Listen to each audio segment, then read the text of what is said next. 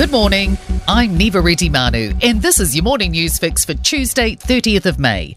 In this update, a security expert is backing calls to remove the Prime Minister and Cabinet MPs from Parliament's Intelligence and Security Committee. It's a key recommendation of a review into our security laws, which considered issues raised in the inquiry into the Christchurch terror attacks. The Prime Minister is required to chair the committee by law, but the document argues the committee lacks independence.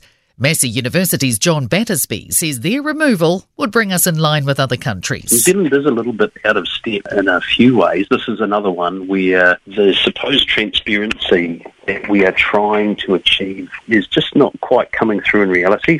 Chris Hipkins is criticising National's rhetoric over road signs.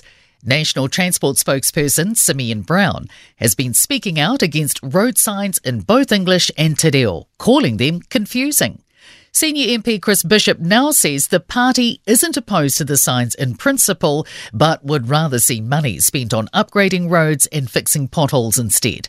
The Prime Minister says the bilingual signs are only introduced where signs need replacing, and he doesn't understand National's concern. The current leader of the National Party tried to trademark Kia ora, so I'm not entirely sure where they're going with that unless it's just an outright dog whistle.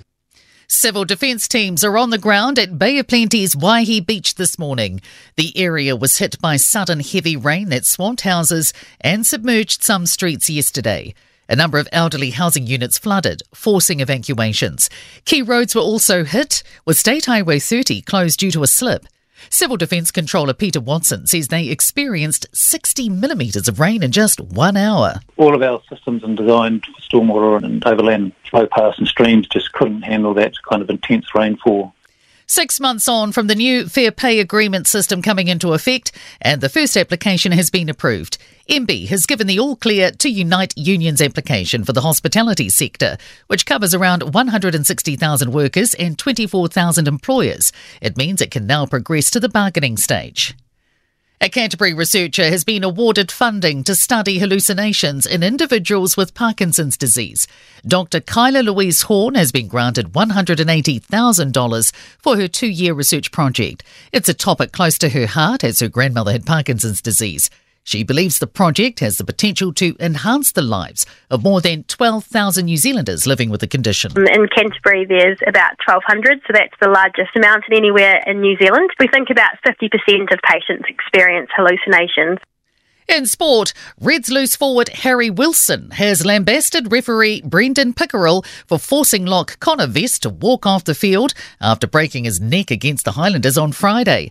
Novak Djokovic has won his opening round match at the French Tennis Open in pursuit of a record-breaking 23rd men's Grand Slam singles title. Mauricio Pochettino has been appointed Chelsea football manager on a 2-year deal, and an NRL investigation is underway into the McLean Park pitch invasion during the Warriors' loss to the Broncos in Napier. I'm Niva Reti-Manu. That's your latest news fix. We'll be back with the next update at midday from the Newstalk ZB newsroom.